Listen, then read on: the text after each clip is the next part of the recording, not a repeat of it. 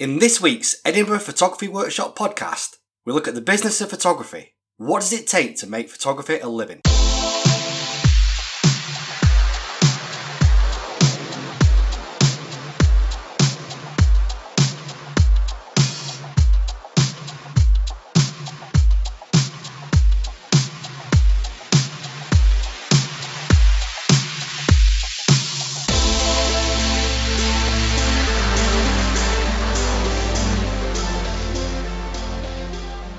The topic for this week's podcast comes from a conversation I had with someone who had just attended the Switch to Manual workshop.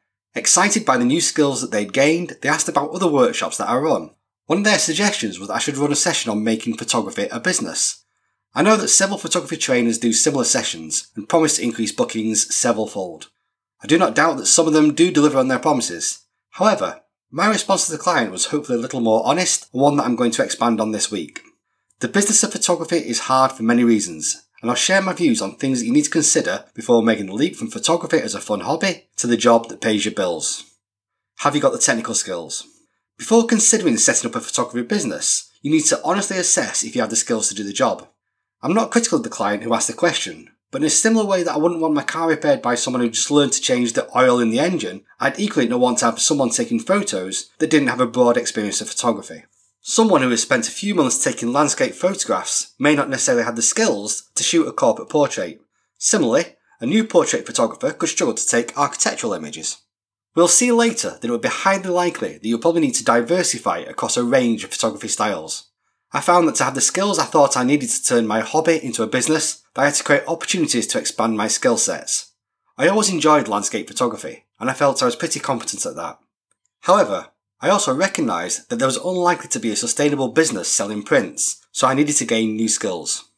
There are many ways to improve your knowledge, and from a practical sense, you should consider both formal and informal training. I have attended workshops looking at lighting, composition, and even communication skills, so that I can direct subjects. These sessions give me the base theoretical skills. However, there's no alternative to practical knowledge and experience. I wanted to ensure that I could do on the field the things I had learned.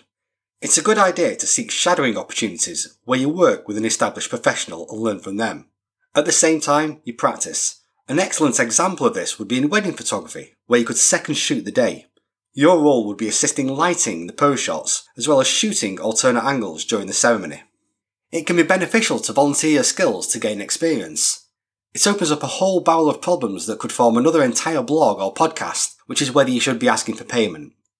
I'll share my view of the actions I did before turning pro, and you can either see my rationale or disagree, hopefully in a polite and balanced way. I wanted to challenge myself to improve my skills in live action and setup shots. Living in Edinburgh, the Fringe Festival is a perfect opportunity to photograph both these elements, and so I volunteered to shoot for the magazine 3 weeks. The magazine runs like any other newspaper. There's a photo editor working with the editor of the magazine. They decide the images that are needed to support the stories. As a photographer, it was my job to go out and take photos. I had to contact the performers to arrange a location, build a rapport when we meet, and then turn around the edited images quickly to meet strict printing deadlines. While I didn't receive any monetary payment for the work, I gained a tremendous amount of experience that laid me in good stead for the future, and I hate to say that on 1 or 2 occasions I made mistakes due to my inexperience at the time. I understand it could be argued that working for free devalues the price of photography and drives the price of paid work down. In this instance though, the magazine was given away for free, and the producers essentially covered costs through advertising. The value I gained was a reasonably safe environment to learn. I'd probably estimate that from the time I considered myself reasonably competent to being comfortable that I had the skills to be setting up a photography business was around 4 to 5 years. Throughout the entire time I was pushing myself alongside a day job to develop the skills I thought would be necessary to move full time. Business means making money. Let's say that you've developed the technical skills to set up a business. One of the most important considerations is who is going to pay you money to keep a roof over your head, food on the table, and any of the trappings in life that you want. You should consider how much you need to earn and then set your pricing accordingly. As an example, let's imagine that you want to achieve the UK average wage. According to the Office of National Statistics, that was £30,420 in 2019. Remember, as a self-employed person, this is the amount you need to make after taking off all the expenses in running a photography business. That's things like photography insurance, about £420 a year, accountant's fees, about £500 a year, maintenance of equipment, let's say £300 a year, All these things add up, so it could be relatively easy to estimate that to earn $30,000 a year, you'd have to turn over £35,000. If you wanted to just sell landscape photography prints at say £150 each, less the cost of printing, framing and posting, you'll probably make about £100 per photo. To make £30,000, you're going to have to sell 300 prints. If this is going to be a successful business, you have to appraise if this is going to be realistic. A wedding photographer might seem to have an easy job of making £30,000 if their profit is £1,000 per wedding. They will need to shoot 30 weddings to produce the required income. Don't be naive and think that in the first year, everyone is going to rush to employ the new kid on the block. You'll likely struggle to make your income goal for the first or even second years, so make sure that you have some savings in the bank as you establish yourself. One of the ways that I found to help reach my earning goals was to diversify. My income comes from multiple sources: photography workshops, public relations shoots for clients such as Royal Mail, Post Office and Network Rail, and freelance press work. Between them, they allow me to achieve my personal income goals, and it removes the risk of one income stream stopping. A photography business isn't just about photography.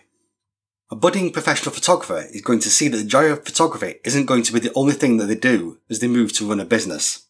The sharp-eyed amongst you will notice that this week's blog and podcast is slightly later than usual. I'm not going to complain, but this week has been busy, so I had to make a call, and this week was my usual weekly epistle that failed the cut. So obviously, I must have been shooting for hours and hours. Sadly, the answer is no. This busy week has resulted in around 6 hours of actual camera time. The rest of the time allocates itself to running a photography business. I gain much of my work from posting on social media, so I put a large amount of effort into scheduling tweets and posts, then measuring the effectiveness of them. There have been numerous meetings with agencies that I work with on planning future shoots, so that I deliver what they want. I strive to make editing as small a part of my workflow as I can, but there is inevitably always some edits that are needed. Once the photos have been taken and edited, you don't get paid unless you invoice your clients. When an invoice is issued, you probably need to chase for payment as well. Finally, every year you'll need to file a tax return. There are 2 ways to do this. You can leave everything until the last minute and then run around like someone gone mad to try and pull together all your receipts in what will probably be the busiest week of your life. I wouldn't recommend that. The alternative is to keep on top of your admin and keep good records. So when you come to submit your accounts, it's a simple task. It's easy to add in even more tasks that don't involve putting a camera to your face. Maintaining websites, keywording images that have been submitted to agencies, writing blogs, expanding your customer base through advertising or networking. All of these jobs are essential to running your business, but nothing to do with photography. You'll find that in addition to being a photographer, you'll also become an accountant, a marketeer, a web developer, a risk manager, and countless other jobs. You'll find that setting up systems to help you do these tasks is going to make the less exciting elements of running a photography business slightly easier. Is it worth it? Well, I would definitely say yes. It's been over 7 years since I stopped working for other people. I find a lot more freedom in my life. I don't have to work with people who I don't want to. The periods when my creative juices are flowing more than offset the other stuff that is needed to run a business. However, I don't think it's for everyone who can take good photographs. You'll need to be able to self-motivate yourself so that you are continually looking to improve and build your business. There will be downs. For example, the 23rd March 2020 will go down for many photographers as the day their income stream stopped suddenly. To get over something like that, you'll need a large dose of resilience. Quite often, you'll be working on your own without any support, so think about ways that you can build a network around you.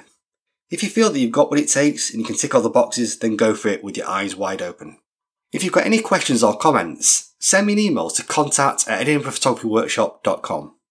You can follow us on Instagram, Facebook and Twitter using the links in the podcast notes. You can also sign up for the Edinburgh Photography Workshop monthly newsletter on the website, where you'll get regular updates on exciting things happening in photography, as well as some great tips. Please subscribe to the podcast. Better still, also leave a review on whichever platform you listen to your podcasts on. That way, more people will get to hear us. Thanks for listening and join us next week for the next Edinburgh Photography Workshop podcast.